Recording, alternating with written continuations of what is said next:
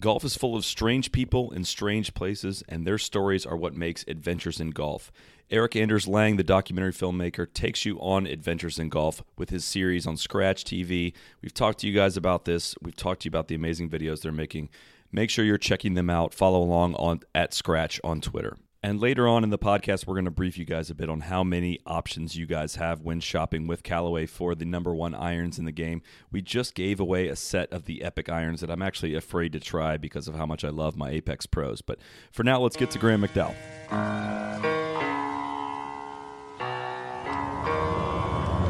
Be the right club. Be the right club today. Yes! Johnny, that's better than most. How about in? That is better than most. Better than most!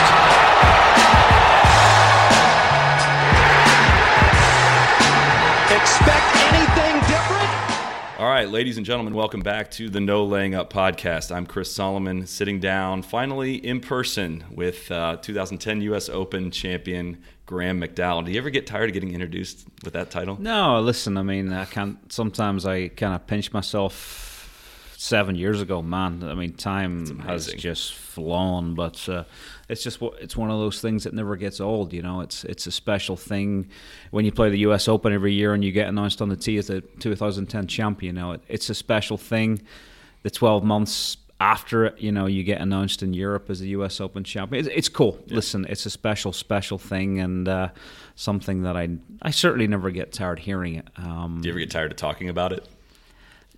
I find myself not liking to say, you know, in 2010 when I was playing well, or when I did this, and this. You know, I kind of check myself sometimes when I say that, because I don't want to be. I guess I'm trying to still write my own. You know, I want to write some more stuff in my career. You don't like saying. I don't like. I was playing well in the past. Past tense. I guess I find myself saying that a lot. Yeah. It's been a frustrating few years. I'm sure we'll talk a little bit about that, but it's been a frustrating few years. And you know, when I, like you say, refer myself in the past tense, I kind of check myself and think, whoa, you know, we still got some work to do here. And I'm, you know, as motivated right now as I've been in a long time. Yes, I suppose I look back to that guy who I was. I feel like I'm smarter, fitter, know a lot more stuff nowadays, but you know, obviously I was doing something different with a golf ball back in those days, and I'm trying to kind of, you know, get a little bit of that back, really, I suppose. You know, I think the game's changed at a massive rate around me in the 7 years since I won a major championship, but you know, I think at the right golf course setup and the right time, you know, in the future, I still, you know, would love to compete and try and win another one. So let's start first, though. I want to talk. So we're recording this live. We're here in South Korea. You have some previous playing experience here in Korea, on this island. Yeah, for sure. I mean, first time I was ever here in 2008, we had it was called the Ballantyne's Championship on the European Tour, and beat Jeev Milka Singh in a playoff. It was the first time that Ballantyne's had played here, and you know, when I won the U.S. Open in 10, I had the Ballantyne's logo on my sleeve. We developed a little relationship. You know, I was a bit of a Scotch whiskey drinker in those days, and that's what I want to hear about the party. I want to hear about the party after you won the Ballantyne's. Yeah. I mean, did you win a bunch of Ballantynes? I think we probably partied harder the following year when I came back. I think I missed the cut, and you know, obviously I developed a relationship with the guys at Ballantyne's, and we had a lot of Scotch to drink that Friday night. We ended up downtown Jeju in some karaoke bar, hammered. You know, I was a Scotch guy, you know, in those days, and much more of a bourbon drinker these days. You know, I think, you know, America has me now. Yeah. What's your bourbon of choice now? I'm like a Four Roses single barrel guy. You know, I've got a Blantons, and I've got a few nice bits and pieces in my collection, but my go-to is like a Four Roses single barrel. I love that. You got a good selection at Nona it's Blue. Good. Yeah, our bourbon selection's good. You know, I don't drink so much Scotch anymore, but Ballantyne's, like I say, developed a great relationship with those guys after I won the tournament. That year, they gave me like a 40-year-old bottle, which I still have in my cellar, and I've got a 35-year-old Ballantyne's in my cellar. And yeah, it's weird. I kind of had a few of these bottles that I'd put away for a rainy day, thinking, you know, when I get married, I'll open that one, or when I have my first kid, I'll open that one, and they're still sitting there unopened, you know. So it's kind of like, I'm not sure, you know, I've hit a couple of milestones in my life, and I'm not really sure what I'm keeping them for now. I might have to go home and crack them open again. But Valentine's we're a great partner, and like you say, good memories here of South Korea and Jeju, and nice to be back this week. Obviously, playing the PGA Tours, but it is kind of a cool tournament, this one. I was going to say, what are your initial thoughts on the CJ Cup? This is a totally brand new tournament. I think it's a very rare thing on the PGA Tour. First ever tournament in professional PGA Tour event in South Korea.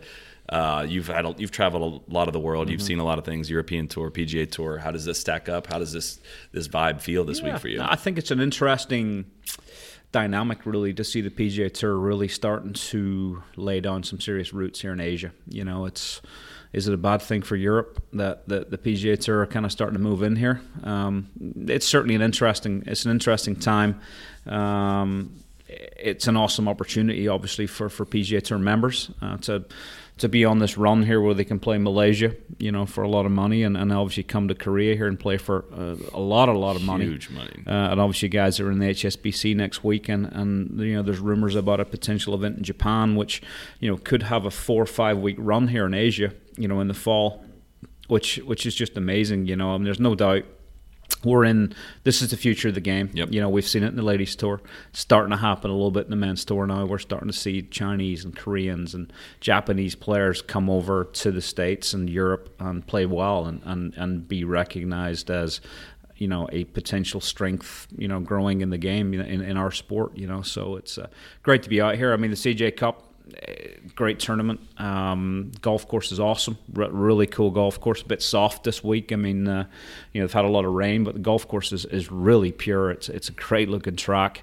A few funky holes. I saw you tweeting about 18, and 18 is going to be controversial. Yeah, it's playing with Tony Finau this week. He just whips it down the left. It's a 330 fly onto the fairway there. 20 downhill given, so it's 310 effective.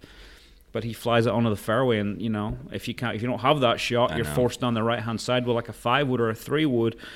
Yeah, I mean, the architect probably thought he'd created the masterpiece when he built that 18th at what's our golf course called, Nine Bridges, and the boys are just destroying it. Yeah. It's silly. There's got to be enough holes out there that you feel on tour that has that just dividing line of 15%, 20% of the field can get past this bunker, past this line, and the courses in general favor the longer players for the most part, and then you add some of these holes, some of these tee shots that just you like you say, divisive hole. I think the one when Dustin beat Jordan in the playoff this year at where was that?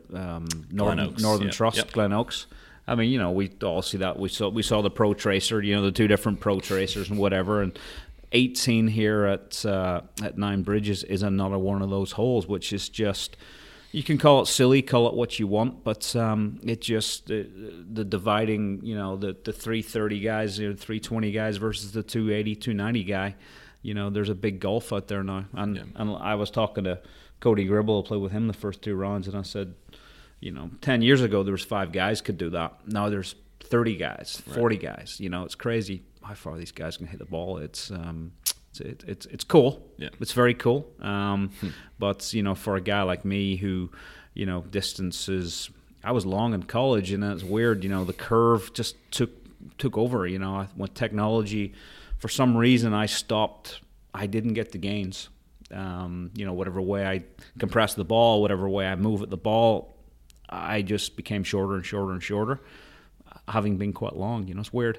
It's weird for a guy like at your age, you're 38, right? Yep, that you kind of a lot of these young players that grew up playing with these huge titanium drivers, grew up in this era of the Pro B1 golf ball and all the other similar brand golf balls in this era, grew up playing a completely different style where they don't fear big mishits. They develop their golf swings to pound the ball. You grew up in Northern Ireland learning how to fit the ball in links fairways, and your ball flight still today is lower than I would think the average tour pro is. So, but do you feel like in the last 5, 6, 7, or what that time was, that time frame where you feel like you've gotten further and further behind in that distance? Do you feel like it's still exponentially curving that way? Yeah, I mean, I was surprised when I pulled up your stat page where you ranked in driving distance. Yeah, I think I was drive it straight but not far. I was ninth in accuracy this year in the PGA Tour, but I had a bad driving year, because I felt like my ball speed dropped off dramatically this year. I think that's one part technique, one part I think I've changed my move a little bit. I'm hitting up on it a bit more, and I'm still using quite a lofted driver. So it's one part equipment, one part technique, and one part need to get a little stronger, a little fitter as well. So I've noticed that this year, just out of the blue, my ball speed's just really just dumped, and it's been frustrating. But I look around and the game is changing. There are guys out there who legitimately, all they want to do is hit it as far as they humanly can, and then they'll take care of business from there. It doesn't matter whether they're in the rough or the fairway. They don't care. Yeah. They want to hit it as far as they can, and these are some of the best players in the world. This is how they think. They don't care. They just want to smash it and then go get it up and down. And, that's the modern game. Kids are growing up now with TrackMan. They're learning that they got to launch the ball at 12, 13 degrees with 23, 2400 RPMs, ball speed as fast as they possibly can. Yeah, it wasn't how I grew up. Like you say, I grew up in the wind. I grew up, I remember the first hot driver I got was probably the Ruger Titanium Great Big Bertha, the first one that came out. That was exciting. I remember the first day I tested the Pro V1, I was like, whoa. We grew up in a different era, but these guys, it's great. The game's amazing. It's changing, and I believe it's changing extremely rapidly. Yeah. No, it's just one, and it's interesting kind of to talk to Rory about this too, because he's on the other end of the spectrum, and he's adamant that driving it long is a skill, and it is. Yep. It is, but so much of the way courses now set up are just, on the PGA Tour especially, are so beneficial to the long guys. For and sure. you look at, and I know it's not fair to just compare everything. I played a lot of golf in Ireland and Scotland this year, and England, and just got such an appreciation for that style where I'm not trying to get up there and murder at every hole. I'm thinking, I'm using my brain off the tee. And I just went to Birkdale this year and watched you guys play that course, and just had such appreciation for that style of play and how much skill goes into it. And some of the long hitters still rose to the top there, but it's not just a driving contest. For sure. I mean, certain golf course setups, guys can't smash it out of trouble. Trouble is always in play. And I mean, obviously that's my favorite type of track where, where a Rory or a Tony Finau or a Gary Woodland or, Dustin can't blow it over trouble. Like a St Andrews, you get St Andrews on a medium wind day, the guys can smash it past trouble. Obviously Tiger did it in 2000, kept it out of all the traps and won by a lot. Like you say, I think hitting the ball far is a skill. Yeah. I look at Rory, for example. I mean, Rory's fitness regime has been talked a lot. We talk about how athletic and how strong he is now, and he pounds it. But like 10 years ago, Rory was, he was 5'8", not particularly good shape, and he could pound it. You could say he was chubby. You could say he was carrying a little puppy fat. I would have said I was a better athlete than him 10 years ago, and kid could smash it 40 by me then. Yeah. So he always had that athletic ability and that unique talent to be able to create speed. It's like cracking a whip. Some guys just know how to crack the whip that little bit faster than other guys. And I mean, it's just not something I can learn in the gym. It's not something that I can teach myself to do very well. I might be able to pick 4 or 5 miles per hour up, but I mean, to get up, I'll never be an uber long guy, and it sucks. Yeah. It does. I mean, it's been a fight for about 3 or 4 years. I've had long drive guys that I've spoken to. I've spoken to loads of people. I mean, it's frustrating. But I got to come to terms with the fact that, I'm never going to be a long guy. And, the rest of these kids around me, I'm kind of looking at them, like they're some kind of like superhuman, golfers, because they just play the game differently from how I could play it now. It's hard to keep your head screwed on sometimes, especially when you get a golf course like this week. I mean, today was different. This Friday, the second round of the CJ Cup, it was windy, and that was kind of, that leveled the playing field a little bit more for me. I was able to scramble around and sort of had myself back into the tournament a little bit and throw a few bogeys at it coming in. But yesterday, flat calm, wide-ass fairway, soft. I walked off the golf course pretty frustrated, having played 18 holes with Tony Finau, thinking, man, this kid's just playing a different game from me. Right. It's a different sport.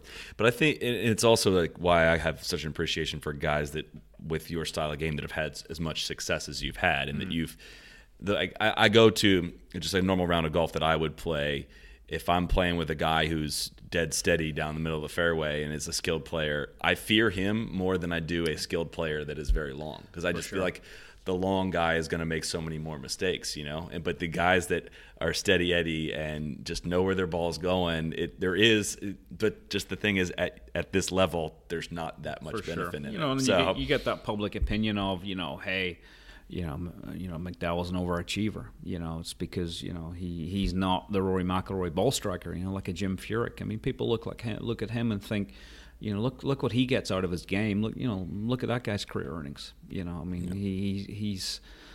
gets it wrong. It's a phone call I'm probably going to have to make here, because I feel like mentally I got to talk to a guy like that and say, how do I keep doing what I'm doing? How do I not get distracted? I feel like I've saw Jim sitting around locker rooms a little bit the last year looking a little despondent when we're on one of those golf courses where these guys are just blowing at 50 by us and we can't compete. There are certain weeks where you just have to sit there on a Friday night, maybe you've missed the cut, and you go, I couldn't compete this week unless I had my absolute A-plus game from inside of 150 yards. If I couldn't wedge it and hole everything, these guys were 3-4 shots ahead of me. It's like Augusta. I feel like when I stand on the first tee at Augusta, I'm 4 shots behind Bubba. Probably 2 shots to 3 shots per round behind Bubba Watson before I start. So I've got to do something extraordinarily well around the greens to try and compete. So there just are weeks like that, and it's frustrating. And like I say, I kind of feel like mentally I'm at that point where I'm going to have a few conversations with guys so that I can get my head screwed back on again and get back to doing what I do well, and realizing that there are weeks that I can compete, and there are weeks that unless I have something special going on around the greens, that I'm not going to be able to compete. Has your schedule changed at all based on this kind of realization, or do you walk off golf courses and say, you know what, I think I'm not coming back to this tournament, like I can't compete here? Yeah, there are. I mean, obviously weather can play against you sometimes. A golf course that sets up well for you, you get a downpour, you get a golfer, we call them mudlarks, who like wet, soft, wet fairways. I always think, Rory's a mudlark. It's kind of, the muddier, the wetter, the better. They can just fly it through the air, and they play the game that way. But no, of course, there are golf courses on my schedule that I get excited about. Bay Hills, Hilton Heads, San Antonio's, that type of a track. U.S. Opens, British Opens, where it's firm and fast. There are thankfully plenty of golf courses where I feel like I can still compete, but there are weeks where I stay away from, like the Phoenix Open. I haven't been there since 2006. I think when JB Holmes won there back to back, I said, this ain't for me, this place.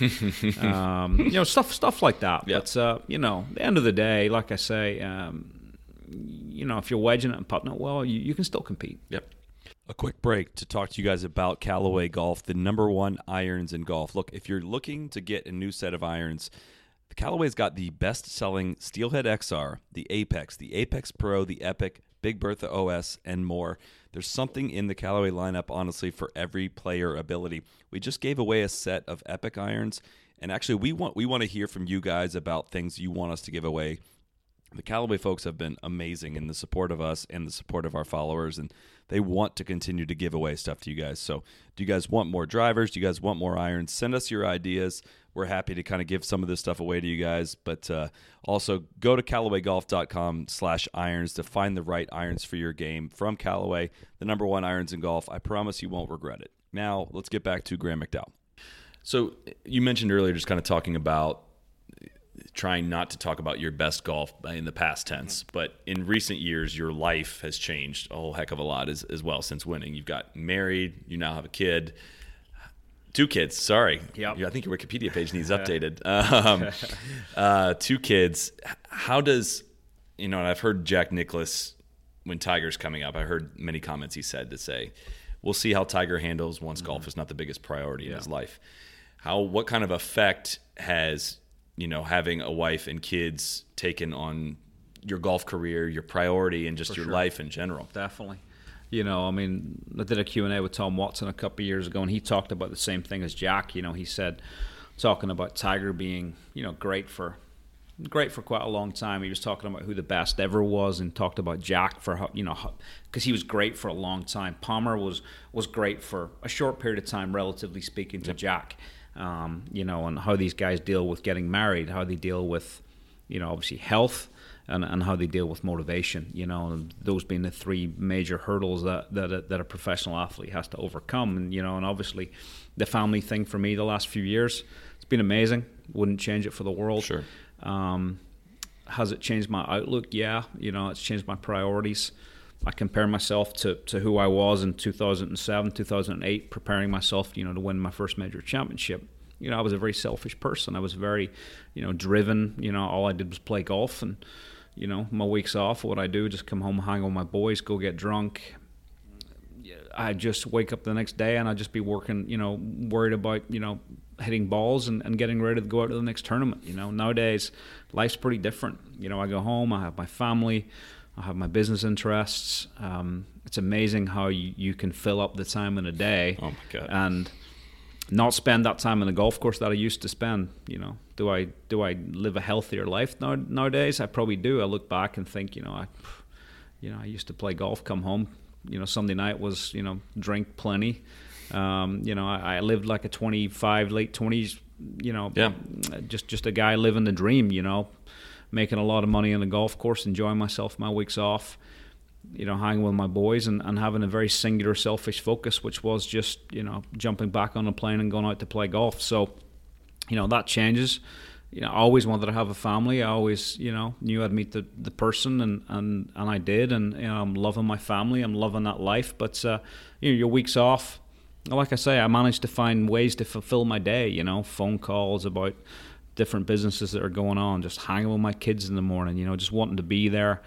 I listen to, read a lot of books, listen to a lot of motivational speeches. People talk about being present when you're at home. You're away a lot, so when you're at home, with your kids, be present, be there. So, what does that mean? Phone in your pocket. And exactly. Just trying to plug in. People are always like, what are your hobbies? What do you do when you're not playing golf? Well, this is such a consuming sport. My weeks off, when you're getting ready to go play again the following week, you're typically consumed by getting ready for that following week. It's an all-consuming game. There's probably only 2-3 weeks a year where I'll just say, hey, golf club's away, done, not interested. I just want to hang. There's no doubt my priorities have changed immensely. I love something else more than I love golf. Business interests have definitely taken time up. People get on Twitter and give me shit for, restaurants and doing other stuff, and, should be, getting back on the golf course, and, people have their opinions. I was at, and whenever I ask people that question about family, it always sounds like you're asking, why don't you practice more golf? That's definitely not the point. It's because everybody at the end of the day has a time when the golf clubs get put up, and you do other things. Some of the younger guys, like you said, when you were younger, you're out partying, you're drinking. Some of these guys on tour, they go to their hotel rooms and watch movies. There is a time in the day when your clubs are gone, and you have 8 hours to fill and whatnot. Do I have pangs of jealousy when I think of the sort of West Palm Beach brotherhood that the boys have down there now, where they're in Joey D's gym every day, and they seem very singular in their mindset and their focus, and they're are they out practicing, out working me, out talenting me? It's a different world. My world has evolved. I'm doing the things off the golf course that I always wanted to do. I wanted to have a family. I wanted to have business interests. I want to have something that I can move into the next chapter of my career when that is. These guys are so singular in their focus and driven, and they're being incredibly successful. It's a different mindset.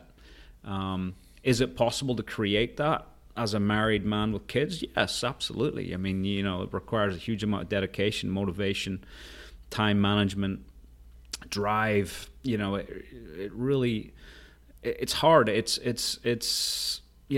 I guess I'm still in the mode of trying to kind of prioritize my life to create the space to keep achieving on the golf course, because I do want to. I mean, I guess I've gone through the last few years. I mean, I've had a couple of deep, dark moments where I've kind of been like, whoa, is this it for me? Am I finished? Is my career just gonna just fall off this, just slowly, gently fade away, and never make another cut or never, compete again on a Sunday afternoon? But do I want this? Do I want to grind? Do I want to keep doing it? And the answer to the question was always yes. I do want to keep grinding. So I sit down with a guy like Lou Holtz 5-6 weeks ago, and I have a conversation with him. I'm like, hey, what? How do I handle this? What do I do? Have you ever spoken to players? He gives me a lot of great thoughts, a lot of good things to think about. How to make the sacrifices, and typically that's the word. That's what it boils down to, is a sacrifice, and it's just a different type of sacrifice now. 10 years ago, it wasn't a big sacrifice. Being away from home, being away from my parents, my family, my brothers. I was chasing my dream. Sure. So sacrifice was easy, but nowadays. Like, for example, I've been away from my kids for 4 weeks. My little boy's just over 1 year old, and I pick up the phone and I feel like he's changing every day, So it's, the sacrifices are so different now. But at the same time, if I want to achieve, in my career at golf, if I want to be there on a Sunday afternoon at a major championship, which I do, before it's all said and done, I really feel like, I've kind of hit the bottom the last few years and I'm bouncing back up. It's tough to be patient with it right now because I'm lacking a little bit of confidence. I mean, confidence is low. I feel like I'm, having breakfast with these kids that, I feel like are just at a different level from me.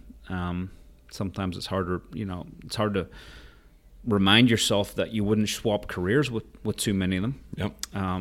But, obviously that experience is important, and I still feel like I've got it. It's just a case of, like I say, I'm in that process. And I feel like I'm just about there now, where I've reprioritized my life, and I'm doing the things that I need to do to get myself back to where I want to be one of the top 10 players in the world again. And can I do it? Well, we'll see. I don't have the game some of these guys have, but driving at 350 isn't everything, but it's a lot. But it isn't everything, thank God, because you still have to chip and putt, you still have to get the job done, and I still believe I can compete. Yeah. It's not how close you get the ball to the hole after one shot. It's how close after two shots. On par 4s and 5s, of course. But, yeah. I mean, it's not like, looking at your career, it's not like it's been a steady, you've had major dips in play, even as recent as what, say 2014, I would say, and you turn around and won in 2015. So going through this kind of decline in play, is it easier to draw back on that, to say, look, in my mid 30s, I've had a dip in play and recovered enough, good enough to win on the PGA Tour? Do you draw anything from that and say, this isn't like a downward spiral that you can't recover from? It's weird, I mean, no doubt. I think when you look at it from 30,000 feet, you look at the best players in the world, and it just looks like this beautiful upward curve to victory, to the goals. But when you zoom in, and everyone has that ticker tape kind of up and down, that kind of that heartbeat, if you like, where the peaks and troughs are when you zoom in every day, there's peaks and troughs. When you zoom out, a year, seasons have peaks and troughs. Decades have peaks and troughs, and there's no doubt the troughs feel deeper to me now, but they're just different, I suppose. And like you say, that win at the end of 15 was nice. That kind of pulled me out of something.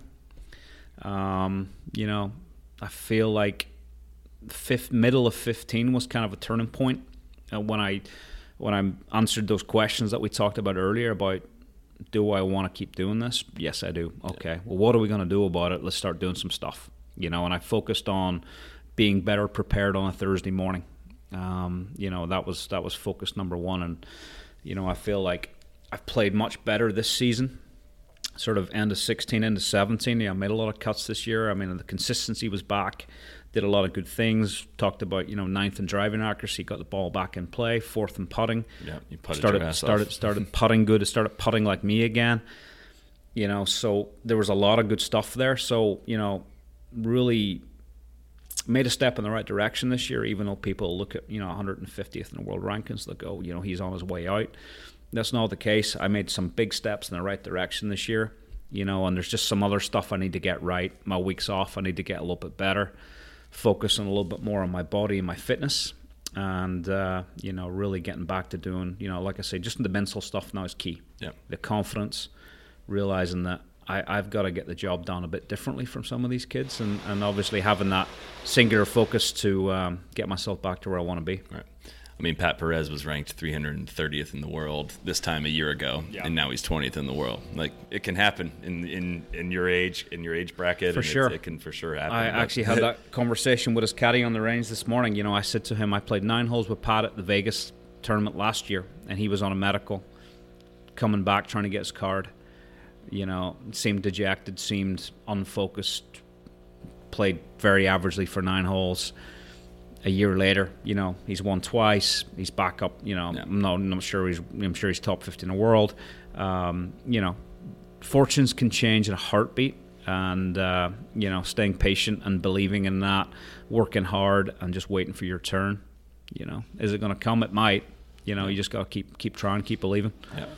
I do want to talk some about your upbringing too in Northern Ireland, and I've heard just how your upbringing has helped promote your career and your lifestyle, and that Great Britain and Ireland, the game is just inherently much more accessible. And I've kind of I've seen the light. I've gone over there and seen and talked to members and heard what they pay. And I've heard you talk about how, like, if golf wasn't extremely affordable for you as a child, you wouldn't be where you are today. Sure. Do you look at like the golf model in the U.S., just wondering how it got so screwed up? For sure, there's no doubt. I mean, when I came to college here in the States, I was subjected to a golf model that I wasn't familiar with. The country club life. I mean, I still kind of wonder, is that the life I want for my kids?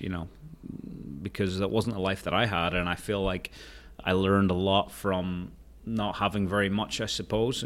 I say that. I mean, I had a happy upbringing. Sure. The town I grew up in wasn't a town surrounded by a huge amount of wealth. Wealth was something that I wasn't really super aware of until I was probably in my late teens. The game of golf, my dad took it up in his late 30s. He was a 9-to-5 working guy. My mom had tons of credit card bill. When I turned pro, greatest thing I could do was buy her a house and pay off her credit card bills, because she, they did whatever they could to give their kids as much as they possibly could. So we were very, very, very lucky on a lot of levels. But the game of golf was thankfully accessible, and the town I grew up in, you either surfed or you golfed or you got a crappy job and ended up in the bar on the weekends. It's people, that sounds horrible. I mean, people, there's successful people in that part of the Sure. world, but for me as a young person, I think in the late 90s, early 2000s, I mean, young people, if you wanted to be successful, you had to escape the north coast of Ireland, because there's really not a huge amount of opportunity. I guess that's what I'm trying to say. Yeah, there's not big financial district. Crappy jobs, a horrible expression. I can see the headlines in your head. Yeah, exactly. It's not what crappy you meant. job. There's not a lot of opportunity for kids. Sure. In their late teens, early 20s, with university degrees that are becoming worth less and less. I feel like these days, there's so much more. I escaped the net. Mm-hmm. And I came to college in the States, which was a massive turning point in my life. I learned a lot just about being confident, being a winner, and having a winning attitude, even though, you may not be as talented as the next guy. If you can start thinking, like a winner. I think there was about 12 kids in my team when I came to college at UAB. Probably they all thought a hell of a lot more confidently than I did when I arrived. And 3 years later, I was the number one player in college golf. I'd learned a lot about how to start thinking like a winner. It changed my life. Simple as it was the biggest moment in my career was when I was at university at Queen's in Belfast in Northern Ireland. I was on a Master's of Engineering, really, really amazing educational course. I was very academic. I was, second or third, probably, best grades in my high school when I left, following the path that I felt like I should follow. Get your degree, and then maybe you can go off and try to be a pro golfer when you're done with that. The phone rang. Do you want to come and, the UAB men's golf coach, do you want to come and play golf for our program? And I was like, yes, it's exactly what I want to do. Did you know where that was? I I'd probably had to pull a map out and find out where Birmingham, Alabama was. I mean, I always joke with the guys that, I wouldn't have known the difference between Alaska and Florida. It's not miles away from the truth. I didn't know what D1 golf was compared to junior college golf. Right. I had no idea. Right. I had just no clue. I got lucky. I got a call from a D1 school in a southern state with great facilities and a good schedule, and a guy who was a coach who was influential enough to get us to play against some of the best teams. Like I say, it was a moment in my life. I left a better education behind me and came to a potentially not as good an education, but an opportunity to play golf. I probably broke my mom's heart the day I called her my third year of college and told her that I wasn't going to graduate, because none of my credits had transferred from my original year at college, and I was just like, I only had 3 years eligibility. NCAA took a year away because I'd played in some drunken varsity team event, my year at college in Ireland, so I only had 3 years eligibility. I wasn't going to graduate. My golf was going in the right direction. I was going to go all in basically my third year of college in the States, and I didn't attend any classes that year. Well, I went in, registered, said, hey, my GPA was in good shape. I was able to take Fs across the board, and I pretty much became a semi-professional golfer that year. My coach didn't like it, and probably didn't tell him much about it, to be honest with you. I had to make the call to my folks. I made that call first. I said, hey, guys, this is what I want to do. I'm going to leave my education on the back burner, and I'm going to try and play golf. And if it all fails, I'll get the books back out and I'll go back to school. And, things went well. I was the best player in college that year. I wasn't the best academic in college that year, but, I turned pro right out of there, and, I won 2 months later in the European Tour. So it was a successful story in the end, but, I took a risk and had to make a decision. And, thankfully it worked out. It takes some balls. It's easy to look back in hindsight with the career you've had, but at that time, first of all, it's amazing how big of an effect decisions you make in your late teens and early 20s have on your entire life. Yeah. I remember making that call to my mom, and she was heartbroken. None of my two brothers went to university. I was her shot at her dream, which was to be at a graduation ceremony and watch one of her kids graduate university. And I broke her heart. Thankfully, I got given a honorary doctorate about 15 years later from a university in Northern Ireland, and she got to come to graduation day, even though it was kind of a fake one. But she got to live that dream, thank God. So, where did you play golf as a kid? What did you compete in? What did you have to pay to play? What was the competitive nature like? Because you grew up in Port Rush, right? Port Rush. So they have the two clubs in Port Rush. They have the Royal Port Rush Golf Club, and then they have the Rathmore Club, which is the artisans club or the working man's class, working class man's club.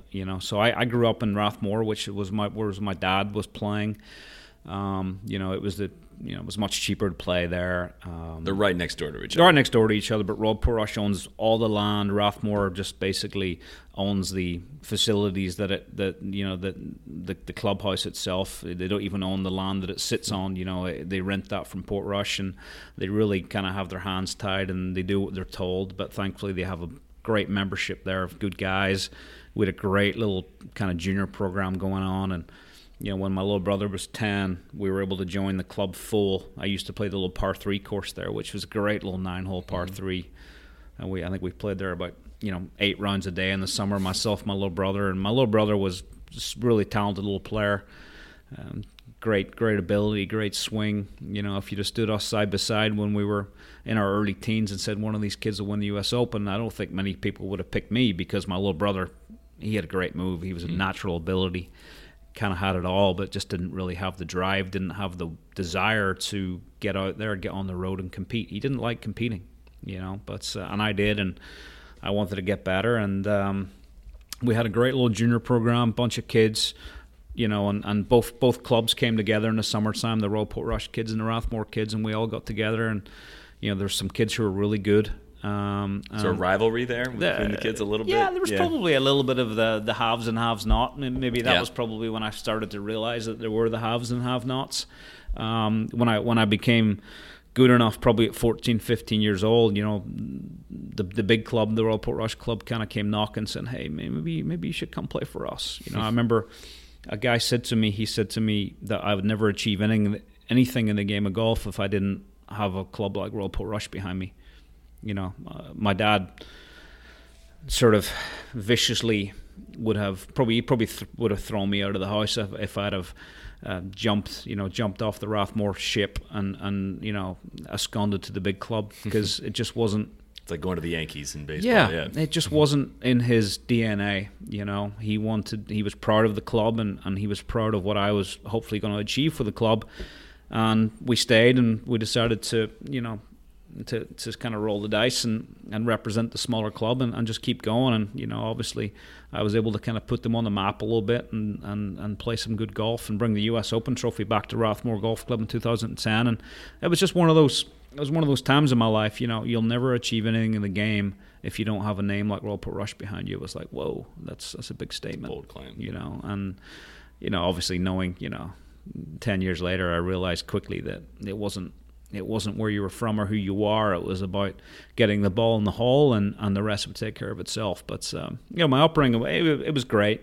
From a golf point of view, the accessibility, the kids we had, the kids that I looked up to. I was always very. We had the North of Ireland Championship, which was a big amateur event that was played in Portrush every year. So I went from being ball spotter there when I was like 12 to sign boy carrying, for the big events on the way. The British Amateur came there in like 93 or 92. I can't remember which year that was. I sign boyed for like the semi and the final match. You watch these guys, man, going, these are the guys I want to be like. And I never had any exposure to the pro game at all. I'd never been to a professional golf tournament in my life, pretty much, I think, until I played my first ever PGA Tour event. As an invite in like 2001. That was the first pro event I'd ever attended, let alone I was playing in the thing.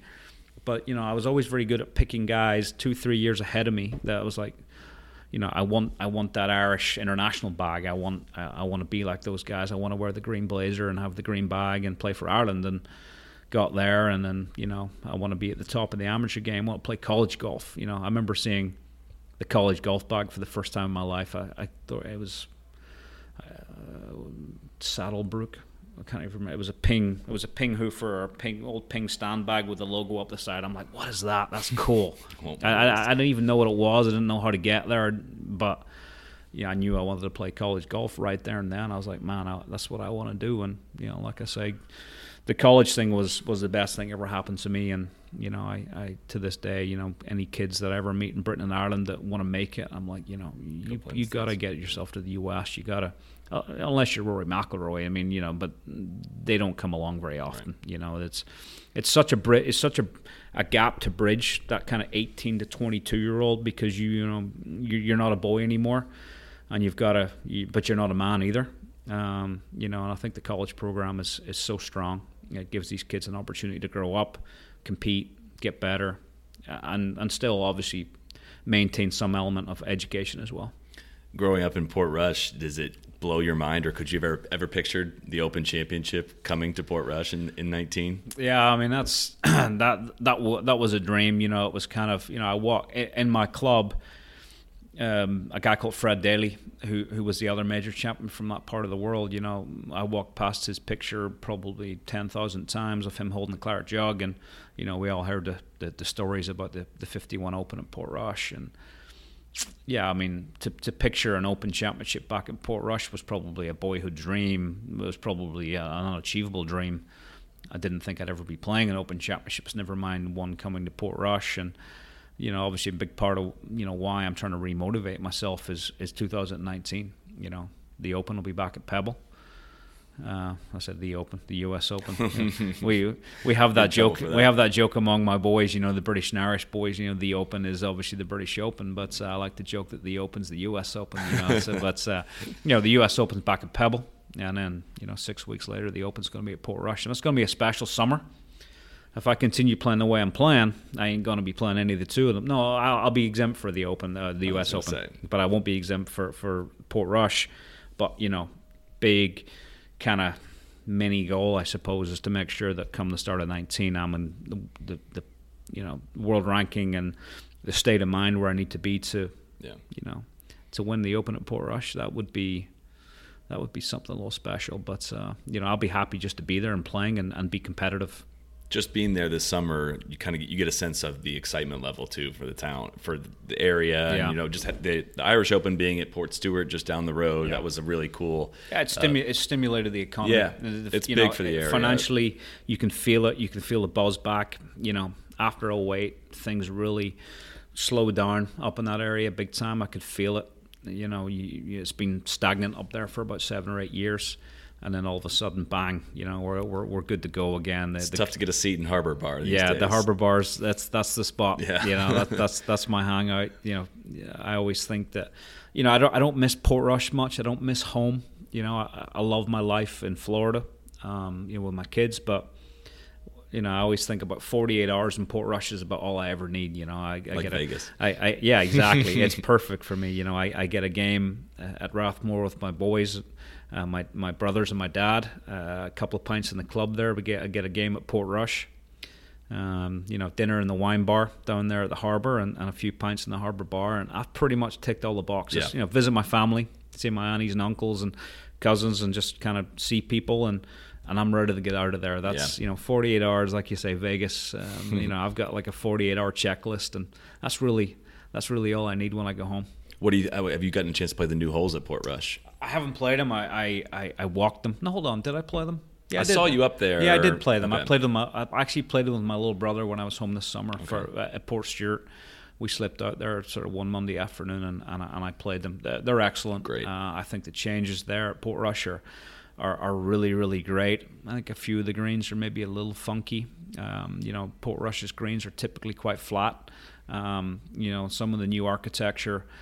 There's about 3 or 4, obviously the 2 new holes, and they've redone the second green and the old 8th green. And in my opinion, they're a little overdone. They're a little tricked up, the greens surfaces themselves. But the 2 new holes, tee to green, are amazing. And I think stretch from 3 is a good hole, but 4 through 8 now. 4, 5, 6 into the new 7th and 8th.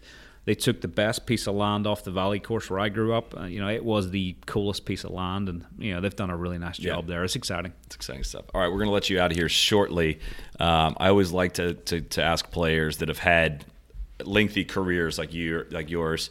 First, what are you most proud of? I'm going to not let you answer 2010 U.S. Open. So if that is number one, we got to go for. If somebody asks, what are you most proud of in your career? What's your answer? That's an easy one. Because people are always shocked when I say that the most special moments in my career have been my 4 Ryder Cups by far. The U.S. Open is such a personal achievement, but the way I felt at the U.S. Open doesn't compare to how I feel at the Ryder Cup. I think that team environment, playing for each other, win, lose or draw. 2008 when we lost was a special week. It was my rookie Ryder Cup. I loved every second of it. It really kind of felt like I had arrived on the world stage, and that I felt like I played well enough on the biggest stage. To me, I didn't think there was I still don't think to this day as a European golfer that we can play on a bigger stage emotionally than you can play at the Ryder Cup. And to have acquitted myself the way I did that year, I felt like I pulled a huge amount of confidence and belief in myself in my rookie Ryder Cup year, even though we lost. 2010 to play the last match. I played with Rory in the foursomes and better balls. We had a great week. Won that last match, which was, most fun I've ever had in a golf course with my clothes on. I think I was quoted and saying that, something along those lines. 2012. Well, in a weird way, 2012 was probably emotionally a letdown for me. The miracle at Medina, I got beat by Zach Johnson in the singles. It's the only singles I've lost in a Ryder Cup. And it was weird, it was a weird anticlimactical feeling for me. Because, when you lose your singles, you're personally disappointed. Right. It's the only time you're on the golf course by yourself that week, and you feel like you don't do your job, even though, I play a gritty guy like Zach Johnson, 2-time major champion. The guy's tough to beat. But then, you sit in the sidelines and you watch the boys get the job done, and you celebrate like it was you holding the winning putt. It was an amazing, but it was a weird Ryder Cup, that one for me. And then Glen Eagles was special in that it was the first time I felt like a veteran. I was tasked with looking after a rookie, Victor Dubuisson. I only played 3 times and won all 3 matches. every one of those 4 experiences has just been something that, I'm unbelievably proud of, and unbelievable, the experiences and the memories and the emotions. And I remember, they're in a different stratosphere from anything else I've ever done in the game, and why I'm very motivated to try and play another couple, and obviously love to captain one day. But the Ryder Cup's special. Weren't you quoted at one point saying that you thought the Ryder Cup should go every 3 years?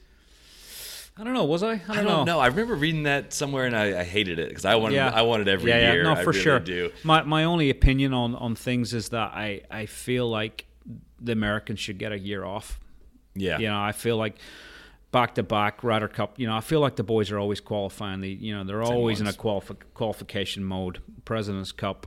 This recent President's Cup, and it was just a beat down. Right. I mean, I can't imagine the international players enjoy that in any shape or form. In front of the New York crowds, just getting a beating. I feel like it takes the edge off a little bit for them when it comes to Ryder Cup year, because here we go again, just another team event. Right. Whereas the Europeans, we get that year off, and we're just a little bit fresher and more up for it. Perhaps that intangible X factor. It's going to be interesting going into next year, though, because, obviously Furyk was quoted there a couple of days ago. They've got a chip in their shoulder, and, they haven't won on European soil since, 93 or 95 or whatever it is. And, they've got the hottest young players on the planet. On paper, I think 11 of the world's top 22 players are European. So on paper, we look like massive favorites if the Ryder Cup was going to be played tomorrow. But I think, not many European players would deny that would be, the Americans are probably got the hottest young players in the world right now, and they'd be awfully difficult to beat. But 12 months of cooling off. Just hope a couple of them cool off a little bit. And France is going to be a very unique track for us. I think the Europeans are going to have that little course knowledge. It's a funky golf course. Can't wait to be there. Obviously, want to be on the team. It's going to be a monster Ryder Cup. Great. All right, we'll end with this last one. What's the biggest regret you have in your career so far? Whoa. Regret. Yeah, I know. It's a tough one, 48 minutes in or whatever we are. Regret. I really don't have a lot of regrets. It's always hard to say because, some regret you might have caused some butterfly effect down the road for something that you don't regret. For sure. What do I regret? My boys I didn't go try and qualify for Torrey Pines. Was it 2009? 2008. 2008. I made, and you think about the butterfly effect. I skipped qualifying for that U.S. Open that year to focus on trying to get myself onto the Ryder Cup team, and it worked out. I won twice. I won the Scottish Open in June or July that year to get myself on the Ryder Cup team, but I didn't give myself an opportunity to play in a major championship that is my best major championship, statistically speaking. But that's not really a regret. That worked out great. Regrets are, I think I always, I wish I'd have worked harder when I had the opportunity.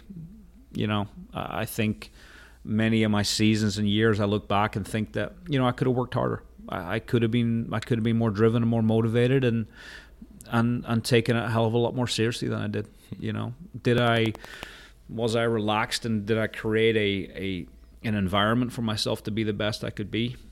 Maybe that's what I needed. But I look at how motivated, how serious, how much of a business this is now for these guys. Like I say, the West Palm fraternity. When I look at your Rickies and Justins and Dustins and Brookses and these guys that really, to me, we are living in the Tiger Woods sort of heightened environment, if you like, now, where guys are super athletic, they're super serious about what they're doing, and they're taking the game to a new level. I look at myself when I was 25 years old. I don't think I was that driven. I don't think I was that motivated. I don't think I was that serious. I don't think I had the know-how to take my game to the next level. So if I could go back and do it all again, I would do it a lot more seriously. Would I have achieved what I've achieved today? Maybe not. Right. Would I have done better? Could have burned Maybe out. I would have. Who knows? Yeah. Listen, but that's probably my only regret. Yeah. I wish I'd have sat back and sucked it all in and worked a lot harder than I did when I had the opportunity. Because now that I feel like my opportunities are now. Careful! Don't say past tense. Yeah. I'm not going to say exactly. My opportunities are now less I have less opportunities in front of me now than I did when I was 25 Sure. years old. I wish I'd have taken it a bit more seriously. All right. Well, this was awesome, man. We'll let you go. I kept you for longer than No I worries promised. at all. But I didn't really give you any gems or any diamonds there, but no, this is great, it was man. good. This is good golf talk. It's kind of what we go for. So it's good to finally catch up and hopefully do it again. Sorry sometime. it took so long, and no, hopefully I'm apologizing for it taking. I'll so be long. working This my is ass great. off the next few years, so we have something cool to talk about. What about that? Awesome. We'll definitely have to do something ahead of 19 Open Championship. Done. I'm pumped for that one. That's the deal. Graeme McDowell, thank you for the time, man. You got it, Cheers. bro. That was fun.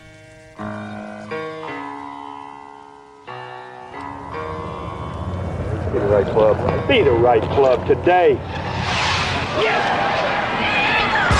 Johnny, that's better than most. How about in? That is better than most.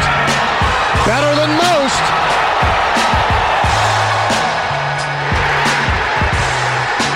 Expect anything different.